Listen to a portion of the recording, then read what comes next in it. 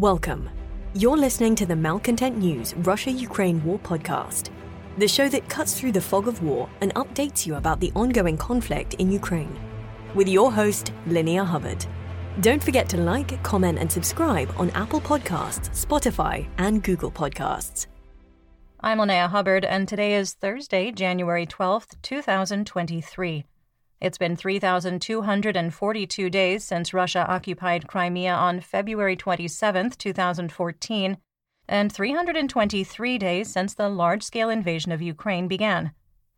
Today's podcast looks at what happened yesterday in the Russia-Ukraine war. The Malcontent News Russia-Ukraine War Update is compiled by our team from around the world.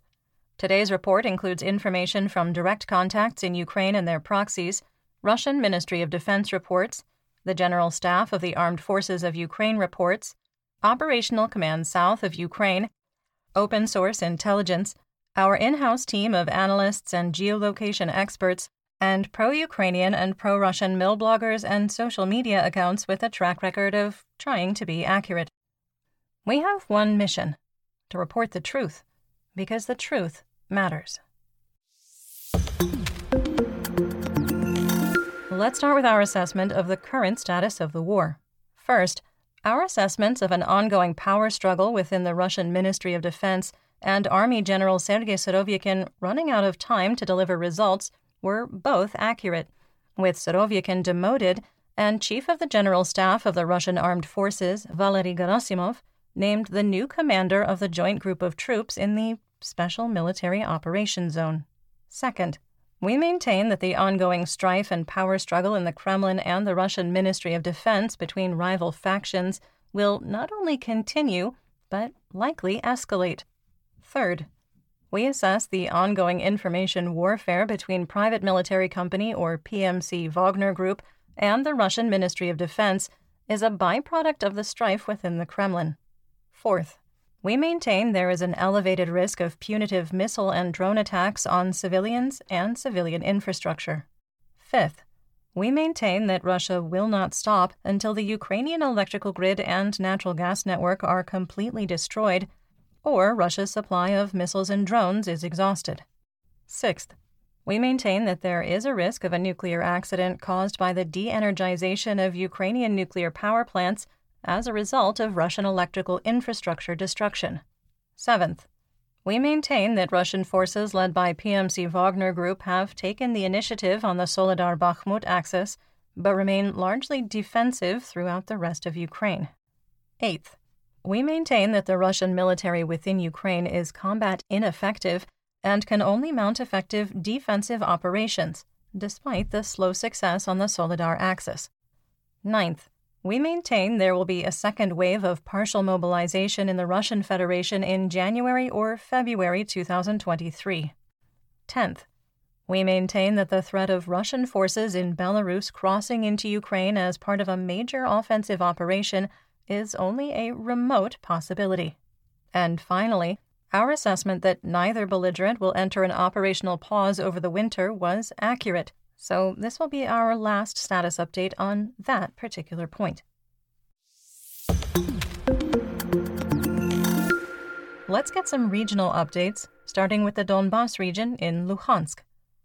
On the Svatova axis, Russian forces attempted a spoiling attack in the direction of Stelmachivka, which was unsuccessful. Russian forces heavily shelled Novoselivsk, but made no attempts to advance on Ukrainian positions. On the Kremina axis, the Russian Ministry of Defense, or MOD, reported artillery and airstrikes on Ukrainian troops in Chervonopolpivka, confirming that Ukrainian forces have established control of at least part of the town. Mercenaries with Wargonzo reported that Russian troops made an unsuccessful attempt to push Ukrainian forces out.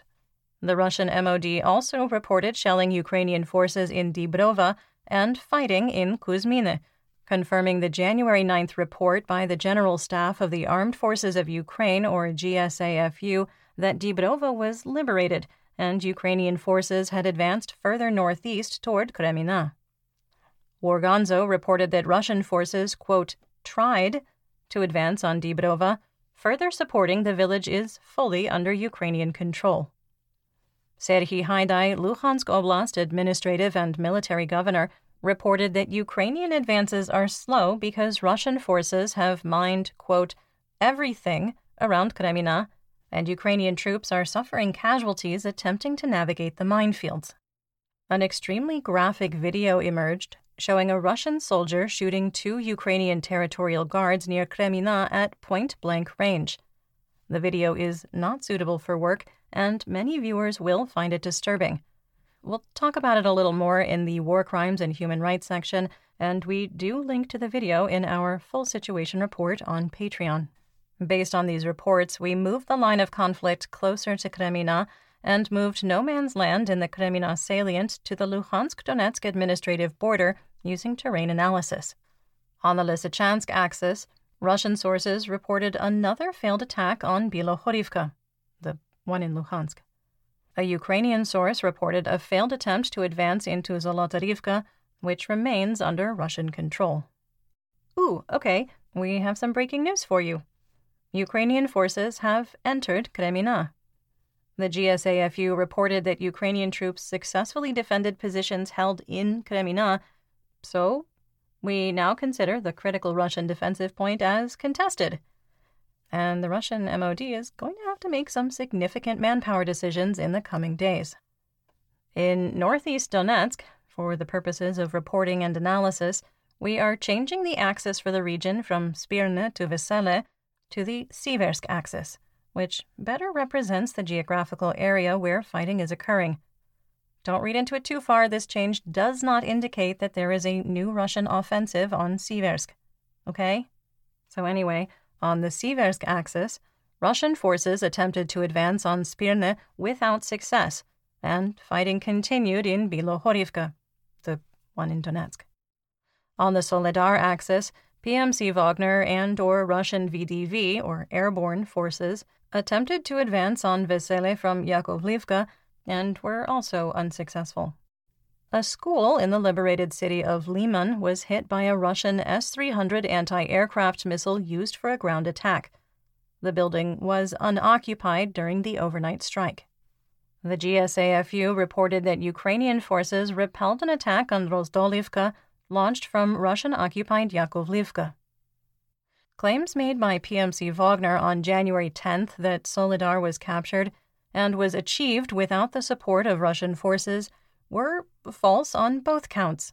The Russian MOD dismissed PMC Wagner's claims, reporting that fighting was ongoing in the city's center, that Ukrainian forces were not surrounded, and that Russian troops were engaged in battle. At the time of recording, Yevgeny Prigozhin had doubled down, repeating the claim that Soledar was under the full control of PMC Wagner, adding it was time to, quote, clear the mines. Those would be the salt mines, which have over 200 kilometers of tunnels. It's kind of like asking your kid if they've finished their project for school, and they say, oh yeah, I've just got one more thing to do. It's not just one more thing. Okay, some assessment. That doesn't sound like under control. And PMC Wagner has yet to provide any surface videos showing control of key areas in western or central Soledar.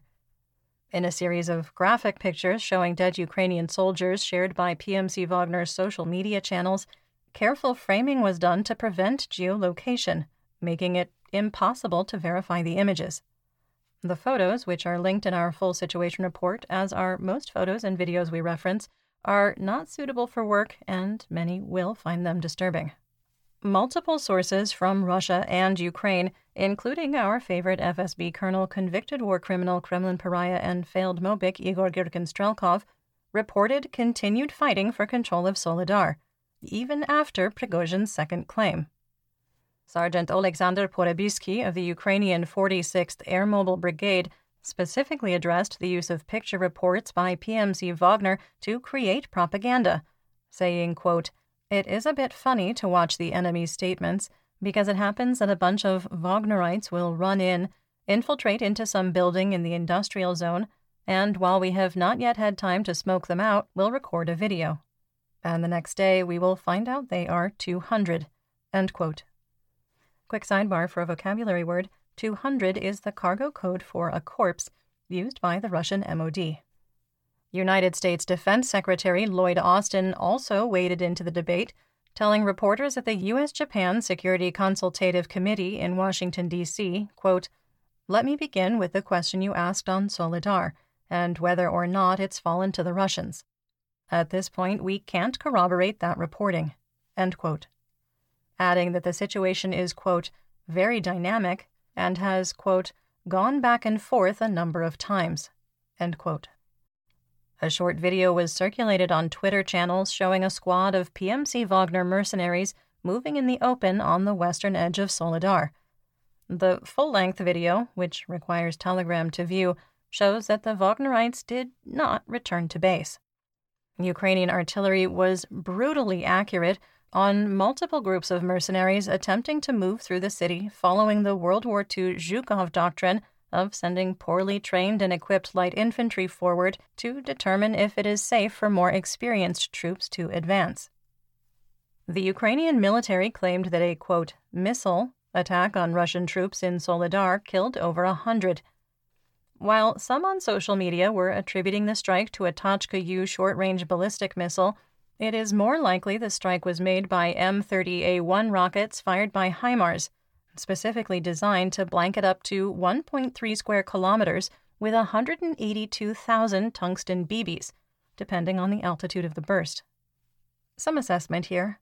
There is a significant fog of war obscuring the situation in Soledar, with house-to-house fighting between squad-sized units trading control of city blocks, buildings, and sometimes rooms within the same home.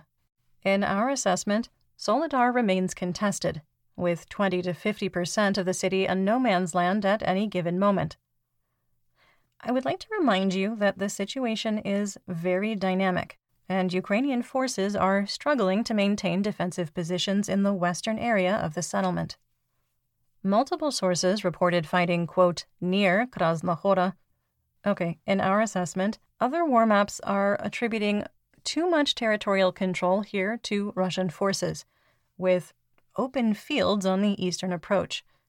It is highly improbable that PMC Wagner and Russian VDV forces are laying on the frozen ground in the open to maintain positions adjacent to the town. On the Bakhmut axis, the Russian MOD claimed that the village of Pithorodne was captured. Once again, we're skeptical of the single-source claim after repeated false capture claims by other channels. We advanced the line of conflict past the M3 or E40 and T1302 highway interchange and into the settlement using terrain analysis, and we've coded the village as contested. Fighting continued on the eastern edges of Bakhmut and in Opitne, with no change in the situation. South of Bakhmut, Russian and Ukrainian sources reported continued fighting near Klishchiivka. There is confusing information about Mayorsk, with the GSAFU reporting Ukrainian forces are successfully defending their positions near the rail station and customs offices, while a video released by the Skala Intelligence Battalion shows them shelling a tree line and Russian defensive position just north of Mayorsk. The video is from January 10th, so it is possible this was part of an offensive operation to retake positions in the settlement. In southwest Donetsk on the Avdiivka axis, elements of the 1st Army Corps of the Donetsk People's Republic, or DNR, continued attempts to advance into Vodyana, Pervomayske, and the Ukrainian firebase at Nevelske without success. On the Marinka axis, DNR separatists attempted to advance on Krasnohorivka without success, while fighting continued in the center of Marinka. Russian social media channels recycled a video we analyzed and geolocated on December 27, 2022, claiming the tank was operating in Marinka yesterday. Guys, come on. On the Volodar axis, the GSAFU and Russian MOD reported fighting around Prechestivka. Ukrainian sources claimed they successfully defended the town and Russian forces returned to their defensive positions. In Russian-occupied Mariupol, DNR officials have made it clear that the trolley service, which was promised to be restored in May 2022, is not coming back. Pictures emerged of intact trolley tracks removed from the city streets, and no effort has been made to restore the trolley barn. Russian officials have also ordered all doctors, teachers, police officers, and civil servants in Mariupol to obtain Russian passports or face termination from their jobs.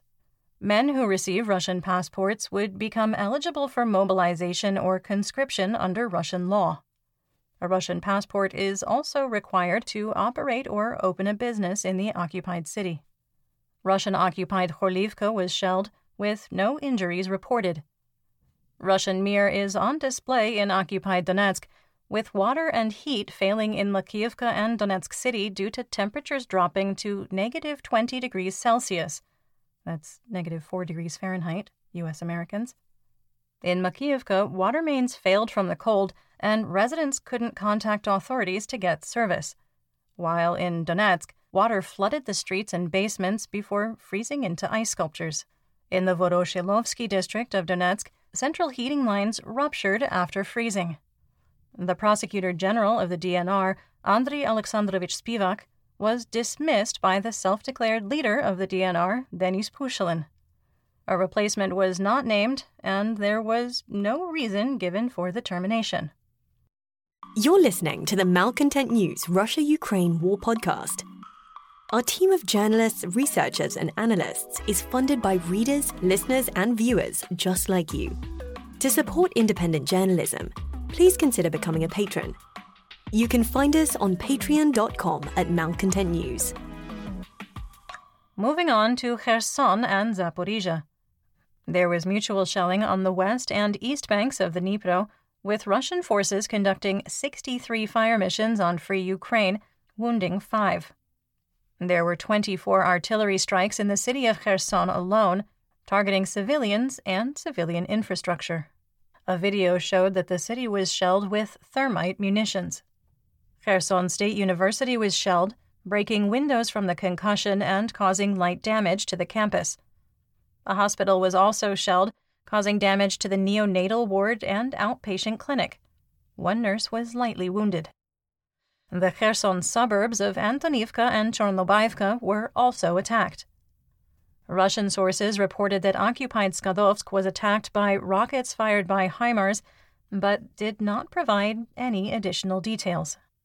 The International Atomic Energy Agency, or IAEA, Director General Rafael Grossi continued shuttle diplomacy between Moscow and Kyiv to establish a demilitarized zone around the Zaporizhia nuclear power plant and have the Russian military withdraw from the facility.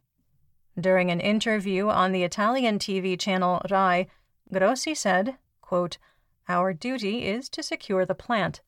The establishment of a permanent group of observers is the first concrete and tangible result of our efforts, but we cannot stop. The main thing is to protect the plant's safety." End quote. He expressed continued optimism that a deal can be reached, saying an agreement is not, quote, "impossible." Ukrainian officials reported that 1,500 Energoatom employees have refused to sign contracts with Russian state nuclear power plant operator Rosatom and have been barred from entering the facility.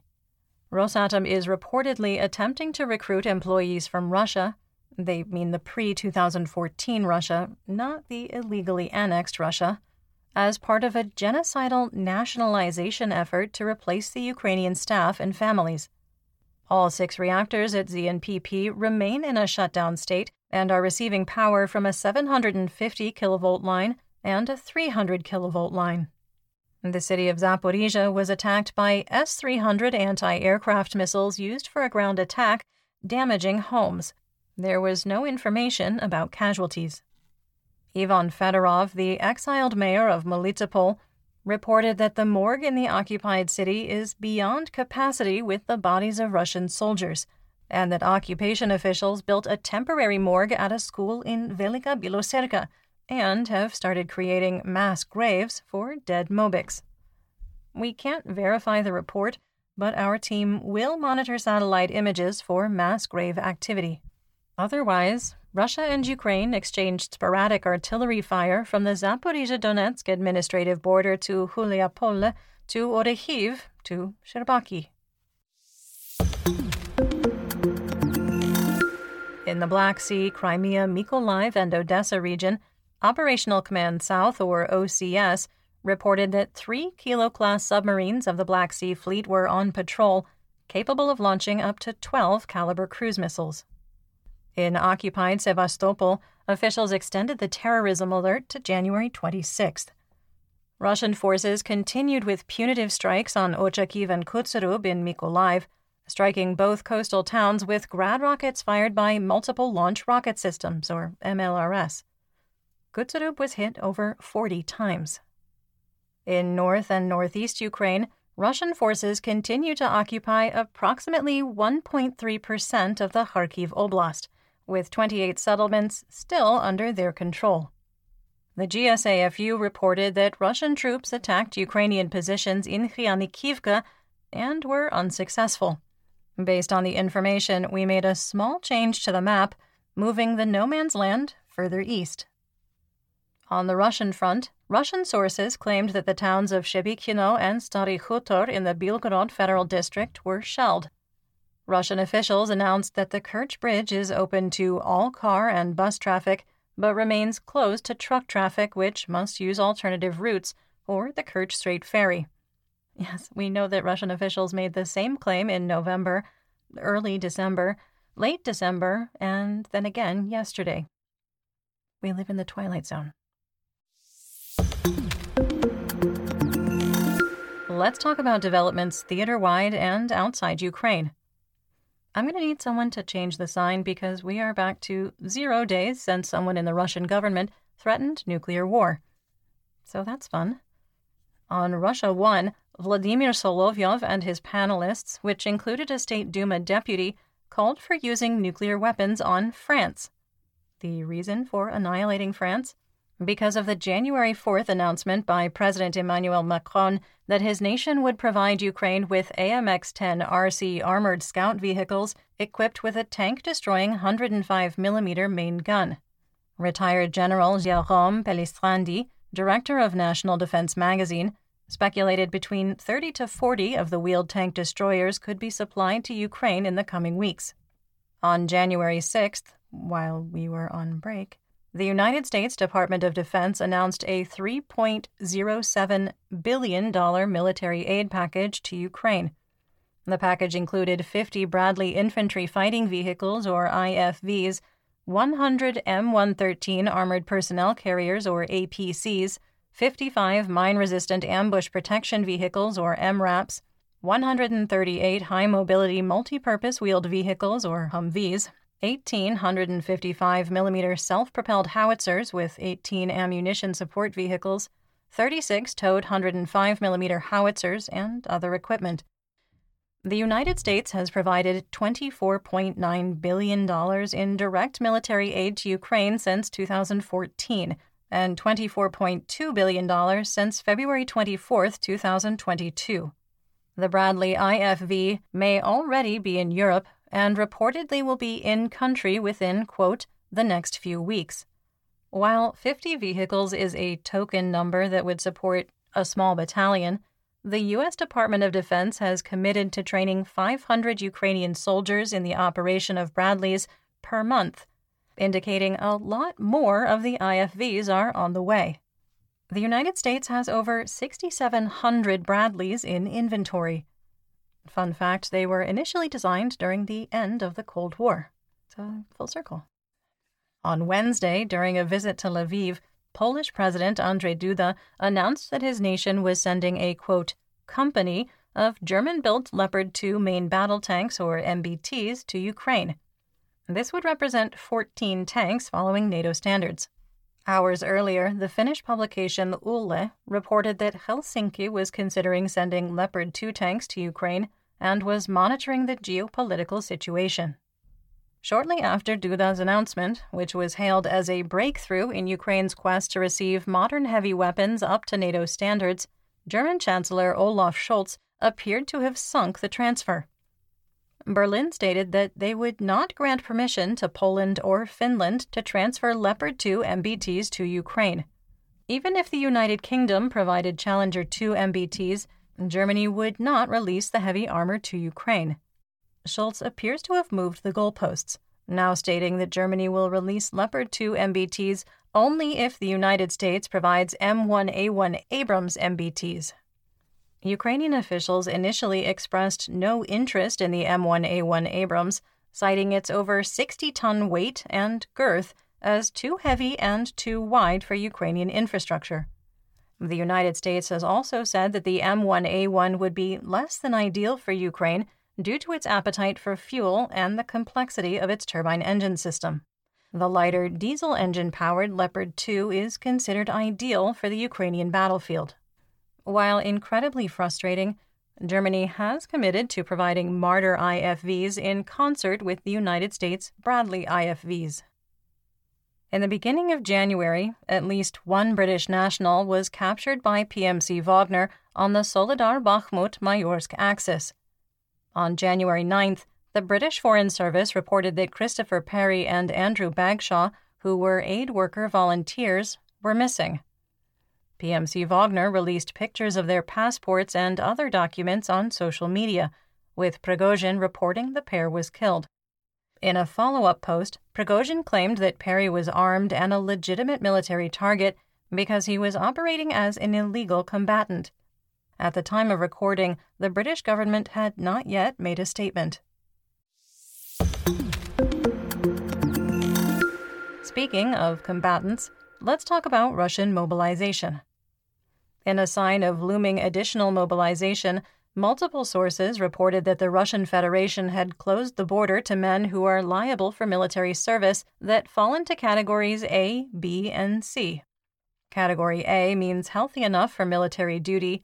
B indicates a person can perform limited service due to health issues, while C is exempt from conscription but could be mobilized under martial law or decree.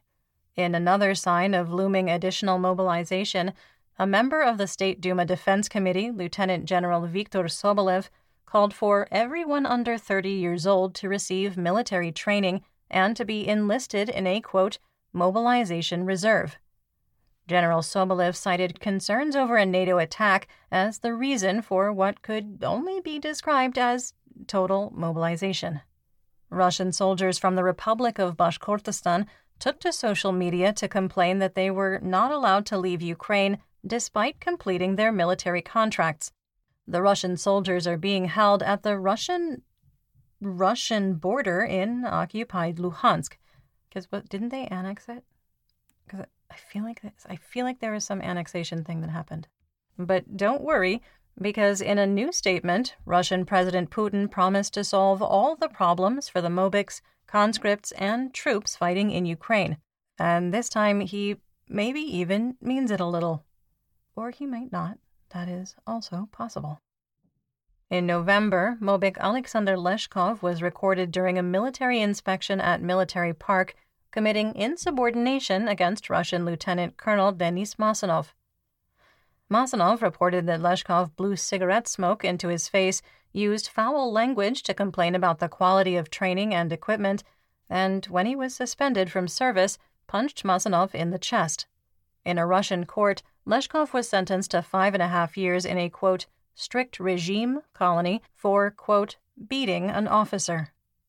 PMC Wagner's social media channels mocked the sentencing, pointing out that Leshkov could join a penal unit, receive better equipment, training, and pay, and get a full pardon in 6 months. Leshkov's concerns were not unwarranted. Russian Mobiks of the 392nd Regiment appealed to President Putin to intervene after they were sent to, quote, prepared defensive positions, and the prepared defense was a simple, unreinforced earthen trench with a thick ice floor. The squad of Mobiks claimed they would likely freeze to death in the position and were blackmailed into taking up the position after their commander withheld medical supplies, food, and drinking water. When they complained to their commander about the condition of the so-called prepared defenses, they were told that the money to build improvements had run out. On the subject of cold temperatures and ice, someone is not learning their lesson. Almost a year ago, Russian military vehicles equipped with cheap Chinese tires suffered catastrophic losses in the opening days of Russia's failed advance on Kyiv, Chernihiv, Sumy, and Kharkiv. Well, now in Yakutsk, Russia, where temperatures are a balmy negative 35 degrees Celsius, that's negative 31 degrees Fahrenheit, U.S. Americans, tires on commercial and military vehicles are, once again, failing. Sava Mikhailov, a member of the Yakutia government who volunteered for the special military operation in January 2023, never made it to Ukraine. Mikhailov is in a Moscow jail, accused of raping a Korean woman. Russia Today conflict journalist Valentin Gorshinin claimed that 2 drunk Chechen soldiers threatened to kill him in an altercation in downtown Moscow. After reporting the incident to the police, Gorshinin ended up in a Moscow jail cell. It is entirely unclear what his charges are. Do you remember a soldier in the 1st Army Corps of the DNR who filmed himself in a firefight yelling at Ukrainian troops and almost eating a rocket-propelled grenade? If not, the video we link to in our full situation report, which some may find disturbing, I do mean the video, not the situation report, will almost certainly jog your memory. Going by the call sign Mustafa, the DNR separatist was killed in Pisky on December 31st. On Russia 1, Olga Skabeeva went full Orwell in rewriting Russian history, declaring, quote, "Anyone who cooperated with Nazi Germany cannot be a hero," end quote. So let's pause for a quick history lesson, because according to Skabeeva, Joseph Stalin is no hero, given his allyship with Nazi Germany after the signing of the Molotov-Ribbentrop Pact in 1939.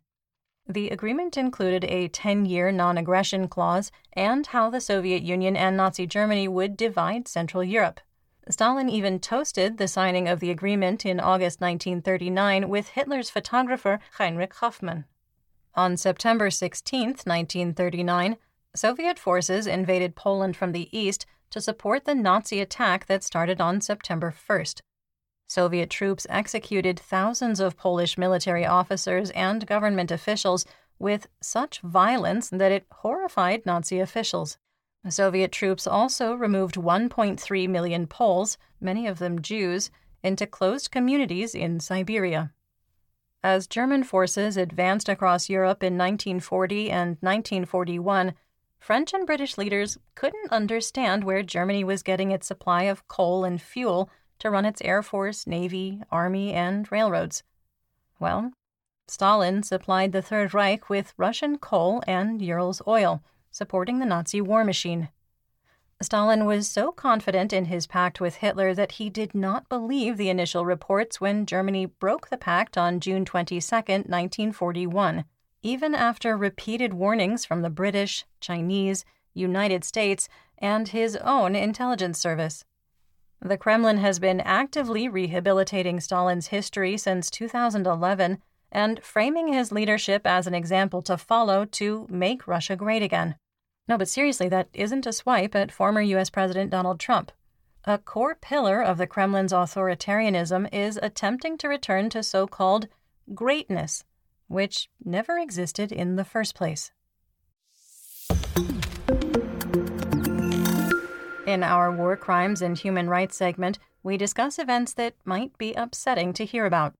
There is no graphic detail in today's report, but if you are sensitive to descriptions of human rights abuses, please feel free to skip ahead to the next segment. Timestamps are in the description.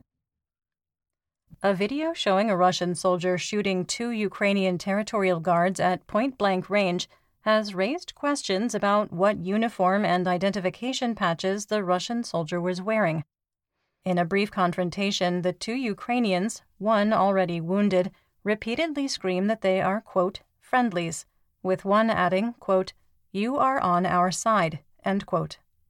After the 2 are shot, the Russian soldier briefly enters their foxhole before advancing into the ongoing firefight. In geopolitical news, European Commission Vice President Frans Timmermans told the German news outlet Deutsche Welle that Ukraine will never become a member of the European Union as long as Russian troops remain in the nation's territory. Timmermans went on to state that he believed Ukraine was fighting to be, quote, victorious, sovereign, independent, and free, end quote. He also stated that the EU should support Ukraine in achieving that goal. Do you mean like your government releasing Leopard 2 MBTs to Ukraine? Just asking for a friend. After reports emerged that Venezuelan President Nicolás Maduro was working to normalize relations with the United States, Iranian President Ebrahim Raisi warned against it. In a meeting with the new ambassador of Venezuela to Tehran on Sunday, Raisi claimed that the Americans want closer ties with Venezuela due to the country's need for energy resources. Raisi seemed to miss several points while making his statement. First, the Venezuelan oil industry has completely crumbled and is incapable of significantly increasing capacity. Second, with the Russian Federation slowly going broke, Russian foreign aid and investment to nations like Venezuela is drying up. Maduro is counting on the United States' investment after ending normal relations in 2019. The Financial Times reported that Beijing is re-evaluating the benefits of its tight relationship with Moscow, with a growing belief that Russia will lose the war in Ukraine and be left a, quote, minor power, with diminished economic and diplomatic pull on the world stage. In economic news, the ruble rebounded after the start of the week, with an exchange rate of 70 for $1. Western oil prices were mixed, with WTI crude falling to $78 a barrel and Brent increasing to $84. Russian Urals crude fell to $53 a barrel, while the unofficial price was discounted to as low as $38 a barrel. United States wholesale RBOB gasoline on the spot market rose due to widespread extreme winter weather, reaching $2.47 a gallon or 65 cents a liter. Dutch TTF natural gas futures continue to decline to below 2022 levels, dropping to €68 per megawatt hour for February 2023 delivery and €69 for March. Chicago SRW wheat futures were trading at $7.39 a bushel for March 2023 delivery, lower than a year ago. And that's what we know. Join me again tomorrow for more updates. Until then, stay safe, everyone. You've been listening to the Malcontent News Russia-Ukraine War podcast. To help keep us independent, please consider providing financial support by becoming a patron. Want on-demand news in your hand? Download the Google News app and make Malcontent News one of your favorites to receive breaking news updates. Thank you for listening.